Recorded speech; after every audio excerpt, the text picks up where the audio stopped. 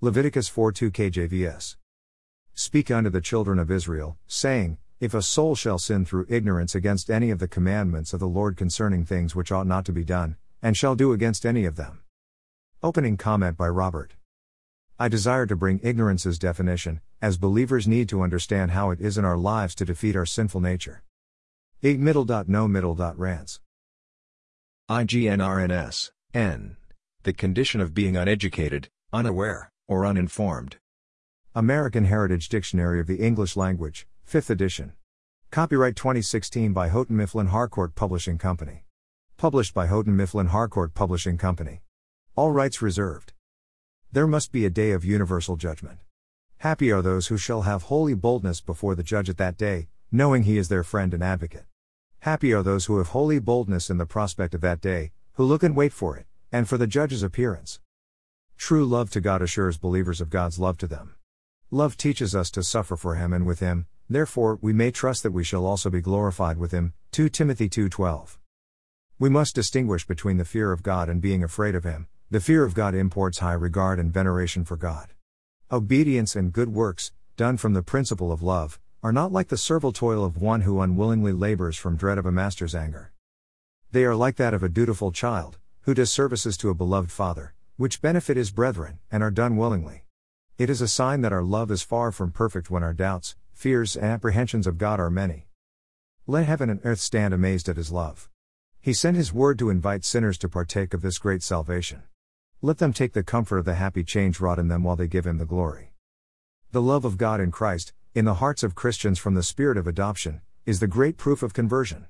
This must be tried by its effects on their temper and their conduct to their brethren.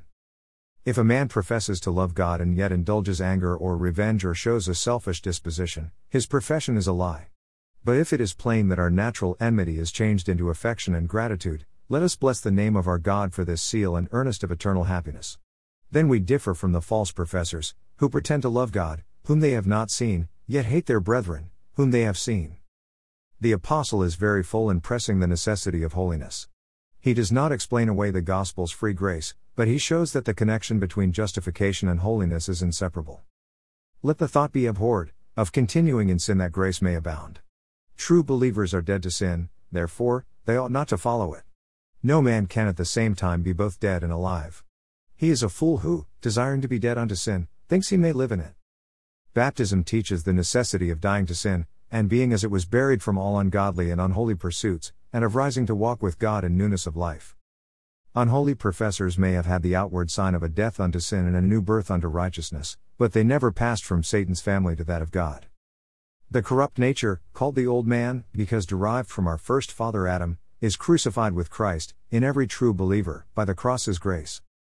It is weakened and in a dying state, though it yet struggles for life and even victory. But the whole body of sin, whatever is not according to the holy law of God, must be done away so that the believer may no more be the slave of sin, but alive to God, and find happiness in His service. The strongest motives against sin and to enforce holiness are here stated. Being made free from the reign of sin, alive unto God, and having the prospect of eternal life, it becomes believers to be greatly concerned to advance thereto. But, as unholy lusts are not quite rooted out in this life, it must be the care of the Christian to resist their motions, earnestly striving, that, through divine grace, they may not prevail in this mortal state. Let the thought that this state will soon be at an end encourage the true Christian to the motions of lusts, which so often perplex and distress him. Let us present all our powers to God, as weapons or tools ready for the warfare and work of righteousness, in His service. There is strength in the covenant of grace for us. Sin shall not have dominion. God's promises to us are more powerful and effectual for mortifying sin than our promises to God. Sin may struggle in a real believer and create him a great deal of trouble, but it shall not have dominion. It may vex him, but it shall not rule over him. Shall any take occasion from this encouraging doctrine to allow themselves in the practice of any sin?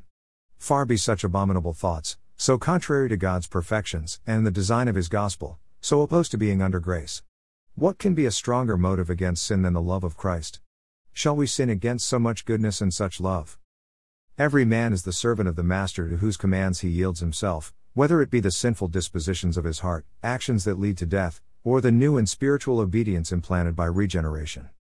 As the same metal becomes a new vessel, when melted and recast in another mold, the believer becomes a new creature. And there is a great difference in the liberty of mind and spirit, so opposite to the state of slavery, which the true Christian has in the service of his rightful Lord, whom he is enabled to consider as his Father, and himself as his Son and heir, by the adoption of grace. The dominion of sin consists of willingly being slaves thereto, not being harassed by it as a hated power, struggling for victory. Those who now are the servants of God once were the slaves of sin. Let us look to the circumstances under which the Son of God entered into this lower world, till we learn to despise this world's vain honors compared with piety and holiness. The mystery of Christ's becoming man is to be adored, not curiously inquired into. Observe, it is the thoughtful, not the unthinking, whom God will guide. God's time to come with instruction to his people is when they are at a loss. Divine comforts most delight the soul when under the pressure of perplexed thoughts. Joseph is told that Mary should bring forth the Savior of the world. He was to call his name Jesus, a Savior. Jesus is the same name as Joshua. And the reason of that name is clear: for those whom Christ saves, he saves from their sins, from the guilt of sin by the merit of his death, and from the power of sin by the Spirit of his grace. In saving them from sin, he saves them from wrath and the curse, and all misery here and hereafter. Christ came to save his people, not in their sins, but from their sins, and so to redeem them from among men, to himself, who is separate from sinners. Joseph did as the angel of the Lord had bidden him, speedily, without delay and cheerfully, without dispute. By applying the general rules of the written word, we should, in all the steps of our lives, particularly the great turns of them, take direction from God, and we shall find this safe and comfortable. Talk to them of their liberty and property, tell them of waste committed upon their lands, or damage done to their houses, and they understand you very well. But speak of the bondage of sin, captivity to Satan, and liberty by Christ, tell of the wrong done to their precious souls, and the hazard of their eternal welfare, then you bring strange things to their ears. Jesus plainly reminded them that the man who practiced any sin was, in fact, a slave to that sin, which was the case with most. As clouds hinder the light of the sun, so do these darken counsel by words wherein there is no truth. Seeing that these men increase darkness in this world, it is very just that the mist of darkness should be their portion in the next. In the midst of their talk of liberty, these men are the vilest slaves, their own lusts gain a complete victory over them, and they are actually in bondage. When men are entangled, they are easily overcome. Therefore, Christians should keep close to the Word of God and watch against all who seek to bewilder them. A state of apostasy is worse than a state of ignorance.